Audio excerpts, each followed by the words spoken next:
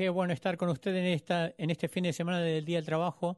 Quiero agradecerlo a todos los que están en los diferentes lugares y los que nos están acompañando en línea o adorando, participando desde un lago. Totalmente una broma, es una mala broma. Vamos a ir al libro de Daniel capítulo 6. Quisiera expresar algunas cositas, un par de cosas para dar un adelanto. En primer lugar, si ha estado con nosotros durante esta serie, hemos estado hablando de esta sesión de otoño que se llama Arraigado. Solamente se puede albergar cierta cantidad de gente dependiendo de cuántos facilitadores nosotros reclutamos para que estos grupos. Honestamente, nosotros pensamos que solamente podríamos tener algo de 700 personas, pero nuestro equipo pensaba que solamente quizás 400, 500 personas se van a anotar, pero tenemos 750 personas en todos los campos, y así que estamos súper contentos por esto. Estoy muy animado por ese número. Si trata de entrar en un grupo y no podía, quizás, o pasaron por alto este otoño, lo vamos a hacer otra vez en enero, así que prepárense.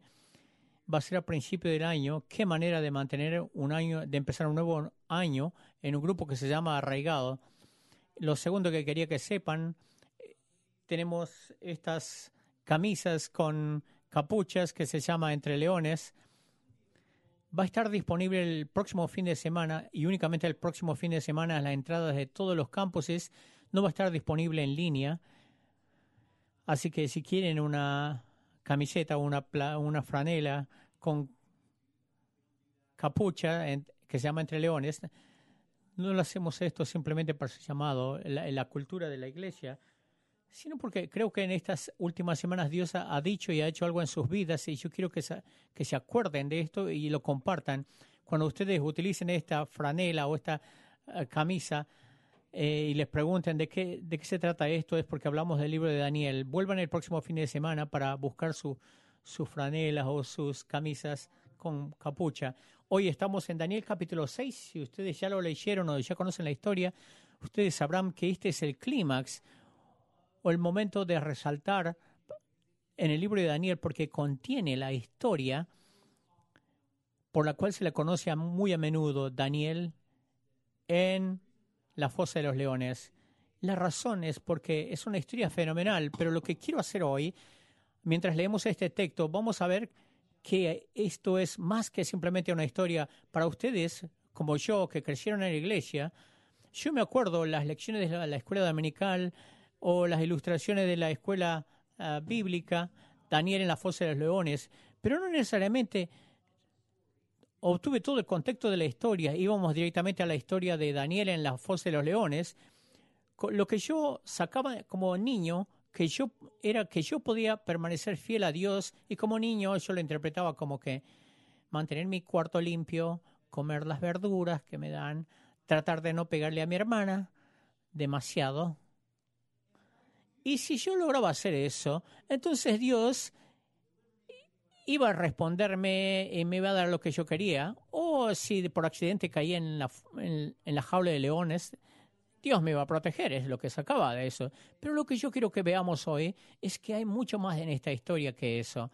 Así que si ustedes han estado siguiendo esta historia, esta serie, este es el combate último de Daniel y las autoridades babilónicas. Es donde a menudo nosotros dejamos de leer o estudiar el libro de Daniel. Llegamos al capítulo 6 y luego nos detenemos. Porque si ustedes ya leyeron por adelantado, es un poco raro, extraño. De hecho, algunos de ustedes me dijeron, hey, vamos a cubrir los capítulos raros de Daniel. Y hay una razón. Tengo que admitir que hay algo extraño, porque después del capítulo 6 entramos dentro de una literatura de estilo profético muy similar al libro de Apocalipsis. En las próximas 3 semanas vamos a cubrir el capítulo 7, 8 y 9, y esperamos que si lo hacemos bien el trabajo, no va a ser tan raro como lo pensamos, pero sí tiene mucho sentido racional. Pero recuerden, dije esto hace unas semanas, que los primeros capítulos de Daniel y los últimos capítulos de Daniel están escritos en hebreos, que es el idioma que hablaban los israelitas. Los capítulos del medio están escritos en arameo, porque es el idioma que se hablaba en Babilonia y representa los años en que Daniel estaba en exilio en Babilonia. Así que en el capítulo 6, este es el último capítulo escrito en arameico. Son las demostraciones finales de Daniel y las ilustraciones finales para los que estamos buscando vivir para Dios en una cultura sin Dios, impía. Y es una historia épica. Si alguna vez ustedes vieron el documental el último baile en Netflix, este va a ser el último baile de Daniel. Es cuando está a punto de jubilarse, se pone la camiseta utilizando los tenis de caña alta, para enfrentar a los babilonios. No hay muchos fans de básquet. Qué interesante aquí. Pero ya está más o menos entre los 80 y 90 años. Sadrach, Mesach y Abednego, sus amigos cercanos, no parece estar ya en el cuadro. No sé si se jubilaron, se retiraron a un lado de la ciudad o ya fallecieron, pero no están en el cuadro. El rey de Babilonia había caído. Si estuvieron la semana pasada, vimos en el capítulo 5 que Belsasar hizo una fiesta grande, un banquete grande, y a 50 millas de distancia estaban otros ejércitos para derrocar y destruir este reino. Estamos en un imperio medo-persa, con alguien nuevo en función, un tipo llamado Darío. Una nueva cara, un nuevo nombre, el mismo corazón. Vimos este tire y afloja entre Nabucodonosor y Dios. Lo mismo va a ocurrir con Darío. Daniel, para este tiempo, era uno de los funcionarios de más alto rango en el imperio. Había llegado bien alto. Cuando lo conocíamos a Daniel, era un niño de 15 años, un muchacho de 15 años, exiliado, pero ahora tiene 80 o 90 años, súper poderoso.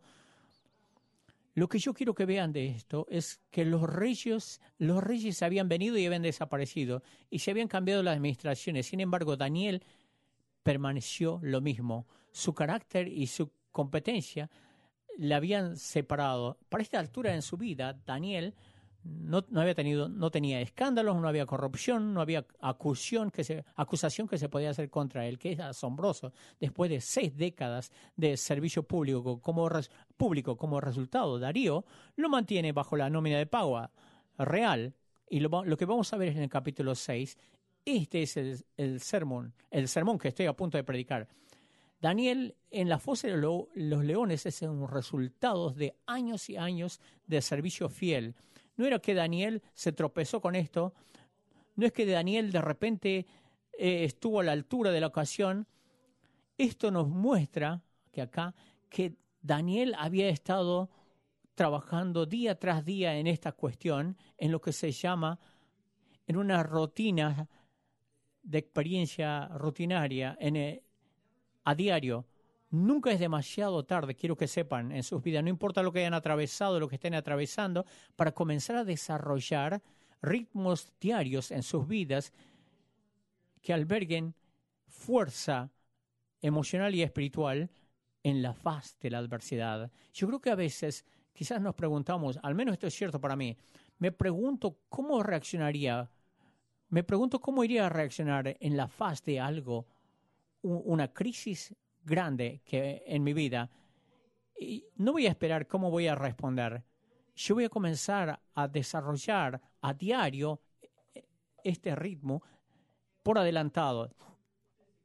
Lo que sabemos que es cierto, creo que todos sabemos que no sería sabio decir, bueno, yo creo que voy a correr una maratón de 2,5 millas mañana. No sería muy sabio si uno va a correr así. Uno comienza a entrenarse. A menudo lo que nosotros sabemos físicamente lo olvidamos que se aplica a lo espiritual también. Comenzamos a desarrollar estos ritmos en nuestras vidas para que cuando nos encontremos en una fosa entre leones, sea como se vea en tu vida, pruebas, adversidades, tentaciones, a propósito, te va a venir. Si no has enfrentado esto en tu vida todavía, un día lo vas a hacer. No es cuestión de que si es que va a pasar, sino que cuándo va a pasar. Y la pregunta es, ¿voy a estar listo? Tengo que explicar esto. Cuando tú escribes algo en la búsqueda de Google para buscar algo, Google te termina la oración antes que tú termines de escribirlo. en base a búsquedas anteriores. Comienzas una oración, por ejemplo, digamos, estás buscando como ropas de comienzo de regreso a clase y te pone Backstreet Boys, o soy yo solamente que te completa las frases. Te llena en base a experiencias previas y patrones anteriores. Lo mismo es cierto. ¿Cómo respondes a las adversidades, a los dolores? Cuando te encuentras en esos momentos, ¿cómo llenas, cómo autollenas, cómo se autollena? Es en base a los patrones establecidos anteriormente. Déjeme darle esta definición. La madurez espiritual y emocional no es una decisión que haces, sino un hábito que desarrollaste con el tiempo. ¿Cómo lo haces? Ladrillo por ladrillos. ¿Cómo corres una maratón? Paso a paso. ¿Cómo desarrollas carácter que pueda manejar la adversidad con decisiones diarias tras decisiones diarias? Lo que leemos en el capítulo 6 de Daniel es un resultado de esto. Entonces quiero empezar con el versículo 3. Pero Daniel mismo era superior a estos sátrapas y gobernadores. Esto no es algo nuevo. Él lo había estado haciendo desde que era adolescente, porque había en él un espíritu superior y el rey pensó en ponerlo sobre todo el reino.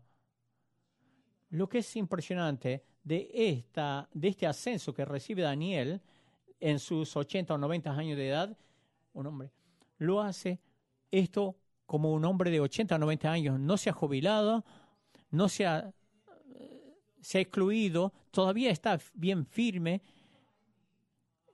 despierto, una persona más curtida después de la edad de los 85, es una persona alegre, enseñable, bueno, amable. Yo quiero ser así cuando yo crezca. Lo segundo que yo pienso es que esto es una evidencia que él ha hecho un trabajo bastante duro, claramente, en sus 30, 40, 50 años, que ha preparado este tiempo, casi en el ocaso de su vida, para que sea la persona más fructífera, amable y alegre. Y Daniel claramente lo ha estado haciendo. En el versículo 4 hay gente que no lo había hecho así. Pero luego dice, entonces los gobernadores y sátrapas buscaban ocasión para acusar a Daniel en lo relacionado al reino. Estaban envidiosos de él, lo amenazaban, mas no podían hallar ocasión alguna o falta, porque él era fiel y ningún vicio ni falta fue hallado en él. Daniel está cerca de los 90, 60 años en el servicio público, no pueden encontrar ninguna cosa para criticarlo o condenarlo. Él era fiel, dice, siempre responsable y muy de confianza. Estas personas se juntan entonces. No les gusta el poder, la autoridad que tiene Daniel y dicen, tenemos que encontrar alguna clase de basura en él. Tenemos que encontrar algunos esqueletos, osamentas en su armario. Entonces contratan a un investigador privado.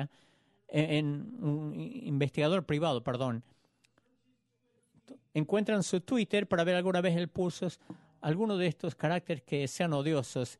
Entrevistan a todos sus compañeros de trabajo de la universidad, a sus compañeros de cuarto, su anterior desempleo, o sea, para ver alguna vez utilizó popotes de plástico, le quitó algo a un niño, alguna cosa que lo puedan cancelar. Y buscan y no pueden encontrar ni una sola cosa en él. Y es impresionante, de manera increíble. Y en el versículo 5 dice, entonces, concluyeron, que la única cosa para acusarle sería en relación a la ley con su Dios o en su religión. En otras palabras, no vamos a encontrar nada en cuanto a su carácter, así que vayamos por sus convicciones. Eso sería cierto. No sé si sería cierto en mí. Yo no sé si mi carácter así es de intachable, como para que alguien diga vamos por su carácter. Fueron tras sus convicciones y pusieron presiones en el versículo 6 dice, entonces estos gobernadores y sátrapas se juntaron delante del rey y le dijeron así, Darío para siempre vive. Quiero que recuerden esta frase porque va a ser pertinente a medida que estudiemos esto. Dejan bien en claro que tratan de agarrarlo. Todos los gobernadores del reino, magistrados, sátrapas, príncipes y capitanes han acordado por consejo que promulgues un edicto real y lo confirmes, que cualquiera que en el espacio de los 30 días demande peticiones de cualquier dios u hombre fuera de ti, oh rey, sea echado en el foso de los leones. Ahora, oh rey, confirma el edicto y fírmale para que no pueda ser revocado conforme a la ley de Media y de Persia, la cual no puede ser abrogada. Firmó pues el rey Darío el edicto y la provisión, y le entregan esta ley. Un movimiento bien brillante de su parte. Lo que están tratando de hacer es explotar la fe de Daniel y lo que están tratando es de agarrar el ego de Daniel. Entonces vienen al rey y presentan una ley que no tenía la intención de ser permanente, sino simplemente 30 días. Brillante. Lo que están tratando de hacer, están tratando de jugar con el ego del rey y su paranoia. Dijimos esto en relación a Nabucodonosor, tan paranoico, le trataban de derrocar. Y le dicen a Darío, si alguien llega a orar a otra persona que no seas tú, le echamos en el foso de los leones. Esto va a mostrar quién es leal a ti y quién no lo es. Es algo brillante. Y los medos y los persas habían establecido que cuando se firmaba una ley, se aprobaba, se firmaba esa ley, no podía ser abrogada por ninguna razón. Ahora, la razón de esto era para mantener digamos, en una emoción cambiante de que lo vivían haciendo todo el tiempo. Entonces el rey iba,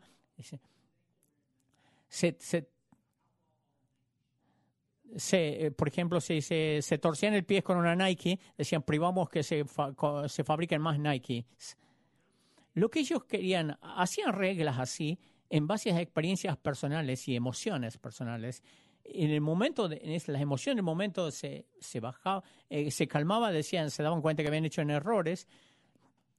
Sacan esta ley, entonces, para reforzar el poder del rey también, porque cambiar una ley, uno tenía que confesar que había cometido un error y los reyes no les gustaba expresar que habían cometido un error. Y lo hacen hacer estos. Y tengan en cuenta que a Darío le caía muy bien Daniel. Daniel le caía muy bien al rey. Le ponen en una posición difícil y Daniel se enfrenta en un momento bien difícil. Uno va a tener que enfrentarse con esto en algún momento en la vida.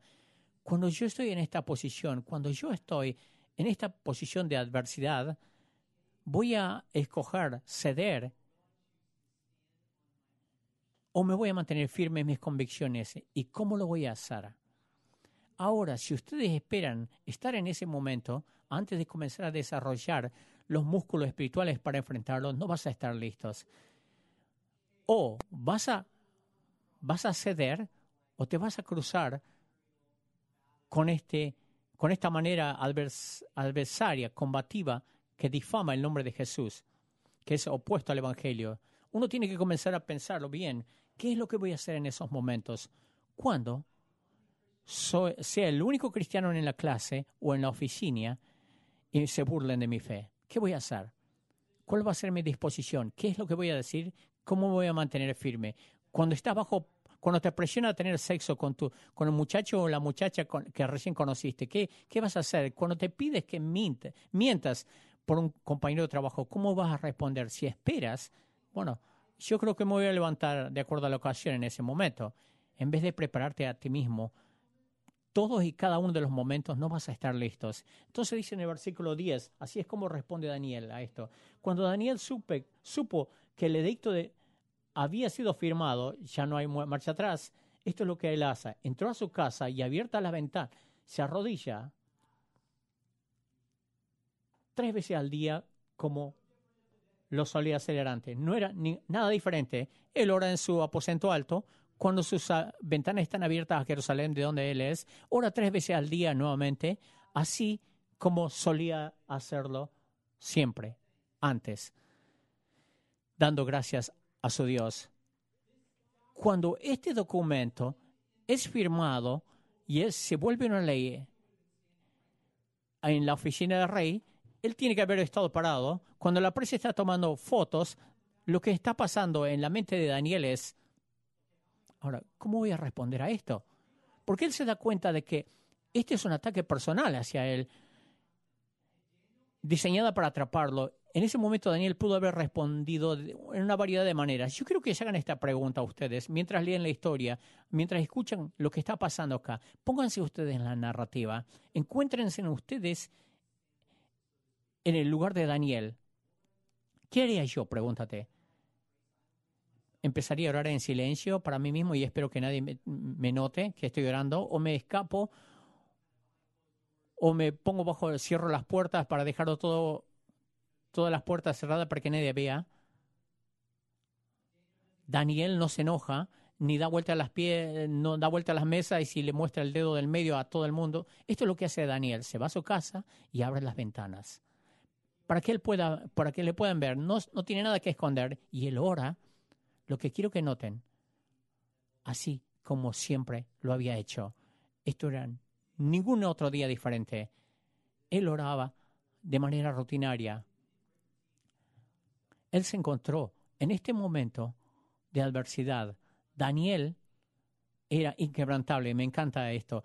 Lo segundo que quiero que noten es que él oró no pidiéndole a Dios que le saque de esto. Y tengo que ser honesto. Si yo fuera Daniel, esto sería lo primero que haría. Dios, tenemos un problema grande acá. Sácame de esto, por favor. Protégeme. Pero a cambio, Daniel hizo ¿qué? Él le dio gracias a Dios. Le expresó su gratitud a Dios. Tienes que pensar ahí. ¿De qué le puede estar dando a Dios? Gracias a Dios porque los leones hoy van a tener su parte de proteínas hoy. No, él está agradeciendo a Dios y esto nos muestra de que no hay ningún momento de adversidad, de confrontación en la que no podamos expresar gratitud antes de comenzar a pedirle a Dios que le salve. Es significante esto en todas nuestras vidas. Nuestra respuesta inmediata en medio de la adversidad. Eso nos va a mostrar quiénes somos realmente, si no nos va a mostrar dónde hemos estado en esta etapa de la vida. Cuando se trata de los ritmos diarios, estamos hablando de la vida diaria, lo que hemos estado siguiendo a Jesús por un tiempo, ya sea en la mañana, al mediodía, a la noche, en un momento tranquilo, un momento para leer la Biblia, las prácticas y disciplinas de la Biblia. Yo creo que es fácil hacer esas cosas y quizás de alguna manera volverse arrogante. Uno empieza a digamos, a compararse con otra gente. Comienza bien, pero luego uno se descarrila un poco. Yo quiero que sepan, hacemos esas cosas no porque esas cosas nos vuelven un cristiano. No te puedes volver un cristiano. Esa es una obra culminada de Jesús en la cruz. Él fue a la tumba para que tú no tengas que ir ahí. Él lo hizo a favor nuestro. Nosotros incorporamos estas cosas en nuestras vidas no para ser un mejor cristiano o aún un cristiano que crece. No para que Dios esté diciendo, bueno, le aumentemos puntos, acá él es un buen cristiano ahora. Estas son sesiones en lo espiritual para nuestra alma. Las adversidades van a venir y los desafíos van a venir. En esos momentos vas a estar listo para enfrentar con la clase de resolución, de determinación que tuvo Daniel. Yo tengo un pastor que es un pastor ejecutivo y él estaba desayunando con él. Él recientemente había comenzado a ver la manera que entrevista a las personas que buscan un trabajo. Una de las preguntas que él les hace es, al final, él dice, yo les hago esta pregunta, que me expliquen o que me cuenten de las crisis más grandes que han tenido en sus vidas y cómo lo manejaron. Y él dice, si están casados, lo que me gusta hacer es que me cuenten de las peleas más grandes que tuvieron con sus cónyuges. La manera que ellos escojan responder esa pregunta me dice muchísimo sobre su honestidad, su voluntad de ser vulnerable. Por ejemplo, si le hago esta pregunta y me dicen, bueno, trataron de hacerlo de menos. Tuvimos una pelea grande, estuvimos de vacaciones y tuvimos una discusión. Ella quería utilizar SP15 y yo quería utilizar SP100, que son cremas para sol. Y luego, pero nos enojamos, no quería compartir sus papas fritas, pero luego nos pesamos, arreglamos y tomamos margaritas. Si me dan esa clase de respuesta, yo no los contrato por un montón de risas. Pero en serio, ¿estás dispuesto a ser honesto en ese momento? En estos momentos de gran adversidad, de crisis y de desafíos en tu vida, se nota mucho cómo cuando uno lo enfrenta, aquí cuando nosotros incorpora en estas prácticas diarias en sus vidas, te puedo hacer esta pregunta. ¿Cuál es tu respuesta, tu respuesta que llenas tú? ¿Te enojas? ¿Te empiezas a preocupar? ¿Entras en pánico? ¿O muestras determinación, como Daniel? O por supuesto, si estas personas van a pasar armando todas estas cosas, miren el versículo 11. Entonces se juntaron aquellos hombres y hallaron a Daniel orando y rogando a Dios en presencia de su Dios. Fueron luego ante el rey y le hablaron del edicto real. Le dijeron, ese hombre cautivo de los hombres de Judá, él todavía ora a su Dios 3 veces al día. Ahora, al escuchar esto, el rey estaba perturbado profundamente porque se dio cuenta de lo que le habían hecho para Daniel y buscó una manera de salvar a Daniel. Pasó el día entero buscando una manera de librarlo a Daniel de este predicamento, pero no lo podía hacer. Y él lo sabía. En el versículo 16, entonces el rey mandó y trajeron a Daniel que le arrestaran y le echaran en el foso de los leones. Yo quiero señalar esto, que el rey pensó, o lo que ellos pensaron, que la cosa más difícil que le podían hacer a Daniel en este momento es encerrarlo en una sala llena de gatos, que es una evidencia, que los animales son animales demoníacos. Pues ha pasado mucho tiempo que desde que no les hago bromas de los gatos, de los que tienen gatos. En realidad, algunos me dicen, díganme que han estado orando por mí, pero quiero que sepan, debe estar funcionando, porque para el año pasado, para Navidad más o menos, nos encontramos un gatito en la casa, no porque me gustan gatos, porque me amo a mis hijas. Es un gatito negro, se llama Onyx, le tengo que decir después de 9 meses, soy una persona de gatos, realmente me cae bien este gato. Así que sus oraciones son poderosas y efectivas. A propósito, la única razón por la que me gusta este gato es porque actúa como un perro. Es la única razón. Y el rey dijo a Daniel, el Dios tuyo a quien tú continuamente sirves, él te libre. Un rey pagano le está diciendo esto a Daniel. Versículo 17, y fue traída una piedra y puesta sobre la puerta del foso. ¿Te recuerda algo de esto?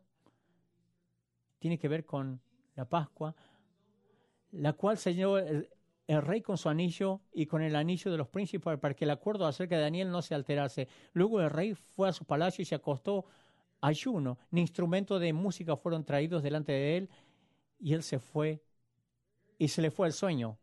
El versículo 19. El rey pues se levantó de mañana y fue apresuradamente al foso de los leones y acercándose al foso llamó a Daniel con voz triste y le dijo, Daniel, siervo del Dios viviente, el Dios tuyo a quien tú continuamente sirves, te ha podido librar de los leones. En el versículo 21 otra vez oh rey, vive para siempre. ¿Se acuerdan quién dijo eso? Todos los administradores, los sátrapas habían dicho esto. Es como que acá se está burlando de ellos ahora. Versículo 22, mi Dios envió su ángel, el cual cerró la boca de los leones para que no me hiciesen daño, porque ante él fui hallado inocente y aún delante de ti, oh rey, no he hecho nada malo. En una fosa de leones, casi nadie había dormido esa noche. Los maquinadores estaban celebrando. Darío estaba levantado, preocupado. Daniel orando. Los ángeles, o mejor dicho, sus familiares de Daniel están orando. Los ángeles protegiéndoles. Únicamente Daniel es el que duerme. Entonces se alegró el rey gran manera y mandó sacar a Daniel del foso. Y fueron traídos aquellos hombres que habían acusado a Daniel. Bueno, no tenía ninguna lección porque había confiado en su Dios. Ojalá si terminara el capítulo 6 ahí sería fabuloso y comenzamos con el versículo en el capítulo 7, pero no es así. Yo sabía que ibas a leer por adelantado porque el próximo versículo, bastante, para ser honesto, es bien brutal. Y tengo que hablar de esto. No estaría haciendo un buen trabajo si lo saltearía. Así que lo vamos a leer. Les advierto, es bien difícil de leer eso. Bien difícil. Versículo 24. Dio orden al rey y fueron traídos aquellos hombres que habían acusado a Daniel y fueron echados en el foso de los leones. Esta es la parte terrible. Sus hijos y sus mujeres. Y aún no habían llegado al fondo del foso cuando los leones se apoderaron de ellos y quebraron todos sus huesos. Déjenme hacer una observación y luego déjenme darles una explicación. La observación es que no puedes decir que la razón por la que Daniel fue perdonado en el foso de los leones es porque los leones no tenían hambre. Porque claramente estaban con mucha hambre. Esta es una observación. La otra parte es bien brutal.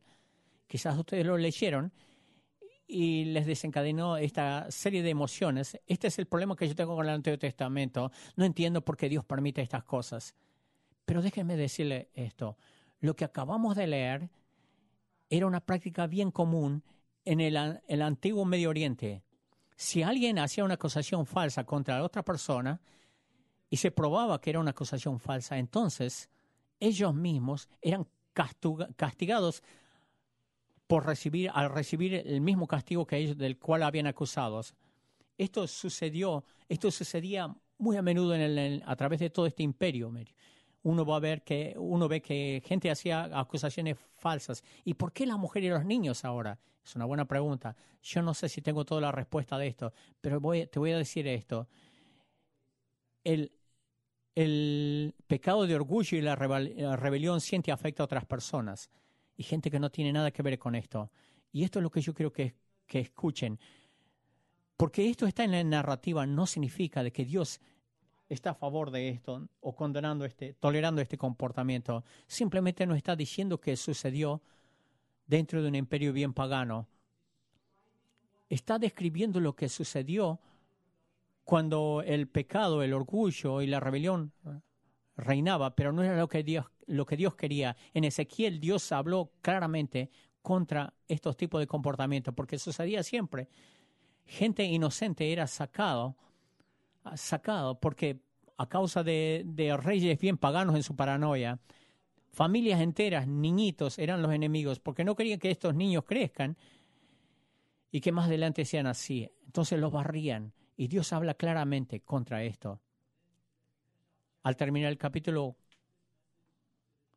entonces el rey Darío escribió a todos los pueblos, naciones y lenguas que habitaban en toda la tierra: paz sea multiplicada. De parte mía es puesta esta ordenanza, que en todo el dominio de mi reino todos teman y también tiemblen ante la presencia de Dios y de Daniel, del Dios de Daniel, porque Él es el Dios viviente, permanece por todos los siglos y su reino no será jamás destruido y su dominio perdurará hasta el fin, porque Él salva y libra y estas señales y maravillas y hace señales y maravillas en el cielo y la tierra. Esto termina con el rey que Dios ama a las naciones y permanece para siempre y salva y rescata, aún no de la manera, aunque no sea de la manera que nosotros queremos. Lo que esto es convencente. Lo que convence es que Daniel estaba dispuesto a confiar en Dios a pesar de todo. Yo quiero hacerte quiero que te hagas unas preguntas y lo apliques a tus propias vidas. Antes de encontrarnos en un momento de adversidad, tenemos que decidir antes de antemano quiénes vamos a ser ahí. Y estás en este momento, tienes que decidir de antemano, antes de que te agarre una crisis o una tentación, ¿quién voy a ser yo en ese momento? Las cosas que hago a diaria, de manera rutinaria, cuando te enfrentas a una tentación o una prueba, para que no te barra esto, Daniel se levanta y está a la altura de la ocasión y está cara a cara con un grupo de leones hambrientos. Este es un resultado de décadas de una vida fiel a Dios en su vida.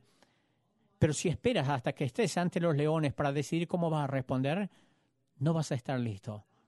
Por eso es que, jóvenes, si ustedes esperan hasta la universidad para ver qué es lo que van a creer, cómo van a vivir, no vas a estar listo cuando estén todos alrededor tuyo haciendo decisiones que no son sabias.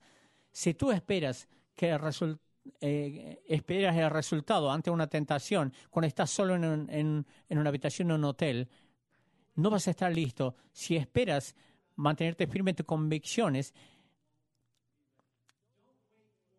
cuando la gente te dice que estás loco por tus convicciones, no vas a estar listos. Cada minuto es importante para decidir quién vas a ser. En segundo lugar, tienes que desarrollar ritmos espirituales que te ayuden a desarrollar esta postura. Un ritmo espiritual diario. ¿Cuáles son las prácticas diarias en las que estás para construir, desarrollar intimidad con Dios, para desarrollar carácter en Dios, para que cuando yo me encuentre en la adversidad yo pueda mantenerme firme? Y yo te voy a mencionar algunas de las cosas. No subestimes la congregación de la gente. Lo que estamos haciendo ahora, te voy a dejar en claro qué es lo que estamos haciendo. Lo que no estamos haciendo ahora, espero. Tú no te reuniste en este lugar donde estás sentado ahora para mirar a cristianos profesionales, a cristianos profesionales a cantar para ti, a enseñarte algo.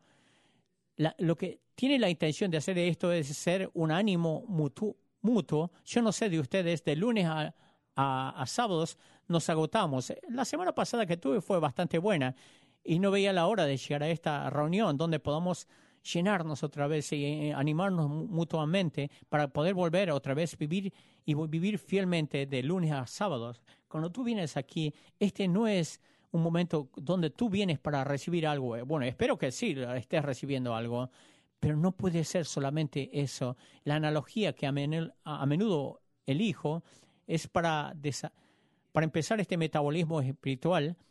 No puedes simplemente venir acá a comer. Tienes que venir a servir también. Cada fin de semana cuando nos reunimos, hablando figurativamente, ven con tu babero espiritual, listo para comer, con tu Biblia o algo para tomar notas. No te puedo garantizar que cada mensaje va a ser un buen mensaje, pero sí te puedo garantizar, yo voy a preparar este sermón y voy a esperar que Dios te alimente y voy a ilustrarlo y espero que tú lo apliques. No quiero que te pongas un delantal espiritual, pero también quiero que te pongas un delantal espiritual y vengas para servir, que no solamente vengas a comer, porque si comes solamente y nunca ejercitas, no vas a ser saludable. Lo mismo es en lo espiritual. Por eso quiero animarte. Ven, sirve por una hora y luego asiste al culto por otra hora. Si alguna vez te encuentras en este lugar, bueno, no sé si estoy obteniendo algo de la iglesia. Ven y sirve. Comienza a servir a otras personas. Te puedo compartir esto, aún de mi propia vida, porque esto es cierto. Esto es cierto, predicando cada fin de semana, porque hay gente que me pregunta, me dicen, ¿todavía te pones nervioso cuando predicas? Y yo les digo, cada una de las veces yo me pongo nervioso.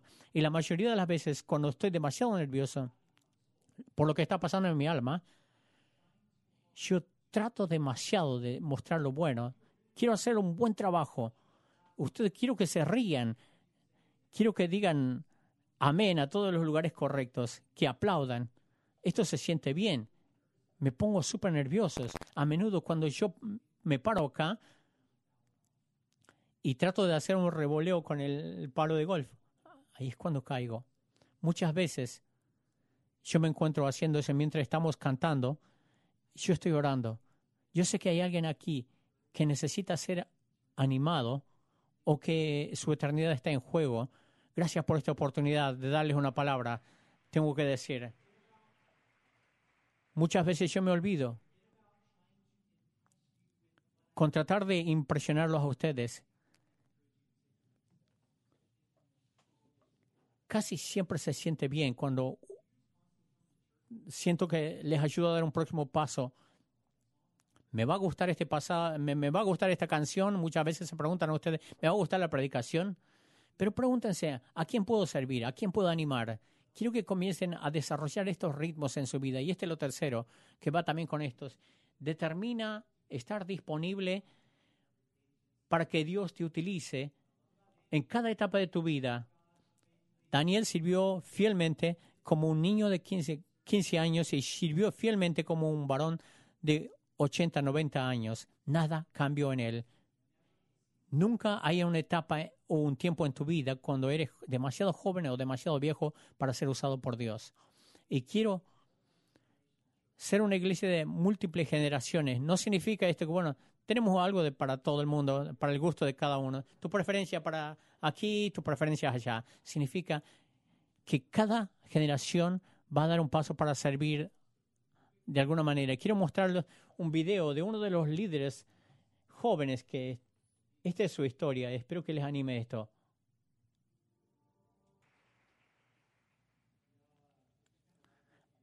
Al concluir este tiempo, yo leí todas estas perspectivas que a menudo la gente comparte cuando encuentran a alguien que se encuentra en el foso. Cuando una persona dice, había una persona subjetiva que se encontró en diferentes etapas y le dijo, realmente siento por ti. Una persona objetiva vino y dijo, es lógico, es cuestión de tiempo. Uno se va a caer en un pozo. Una persona filosófica vino y dijo, ¿tú crees que estás en ese pozo, que estás en una fosa? Un fariseo dijo, solamente las personas malas se caen en un pozo. Un matemático dijo, ¿cómo te caíste? ¿Cuánto? Un reportero de noticias quería hacer una historia de esta caída en el pozo. Un carismático dijo, simplemente declara que no estás en un pozo. Luego un geólogo vino y dijo, deberías apreciar la roca estrata ahí en el pozo. Luego, un agente de la IRS dijo, preguntó si pagaban impuestos en el pozo. Y otro de la ciudad dijo si tenía permiso para cavar ese pozo. Una persona autocompasiva dice, no has visto nada todavía hasta que hayas visto mi pozo. Otra persona, un optimista, dijo, podría ser peor esto. Y un pesimista dijo, mi pozo siempre va a estar peor. Pero Jesús vino y le extendió la mano, le levantó, le sacó del pozo. Yo he estado diciendo esto a través de toda la serie, que el libro de Daniel tiene el nombre de Daniel en el mismo, pero no se trata de Daniel, es una sombra de Jesús. Así como Daniel, los hombres conspiraron contra Jesús por lo que él era, así como Daniel, le pusieron trampas a Jesús, e igual que a Daniel, a Jesús le acusaron falsamente los enemigos, así como Daniel. A Jesús le trajeron ante el gobernador Poncio Pilatos. Trató de liberarlo, pero no pudo. Así como a Daniel, a Jesús le condenaron a morir una muerte violenta. Así como a Daniel, le pusieron en una tumba que fue sellada para que ningún humano pudiera sacarlo. Y así como Daniel, Jesús salió de esa tumba vivo. La única diferencia entre Jesús y Daniel es que Daniel no murió. Jesús sí. Y lo hizo a favor tuyo y el mío. Jesús experimentó la amenaza de la muerte, lo brutal que era, porque sabía que no había ninguna manera. Tú no tenías bolsillos suficientes para albergar, para tener dinero suficiente para pagar tu deuda. Y Él vino para pagar nuestra deuda. Daniel es un cuadro de nosotros. A causa de nuestros pecados somos culpables y fuimos condenados a una muerte final. Pero Él nos vino a liberar. Jesús es un mejor Daniel en todas las formas. Así que al concluir este sermón hoy, yo quiero que se tomen un momento para reflexionar dónde se encuentran. Ahí donde se encuentran. Yo no me puedo imaginar que a todo el mundo la aplicación fue la misma. ¿Qué es lo que Dios te está diciendo? ¿Qué es lo que necesitas escuchar? ¿De qué has estado huyendo? ¿Qué es esa cosa que te habló tan claro en esta etapa de la vida en la que te encuentras ahora? Yo quiero que pases unos minutos reflexionando y orando. Después de que yo les dé unos minutos, vamos a tomar la comunión juntos. Agarren la copita. Tómense unos minutos para orar y reflexionar. Y luego yo les voy a guiar en esta comunión para concluir.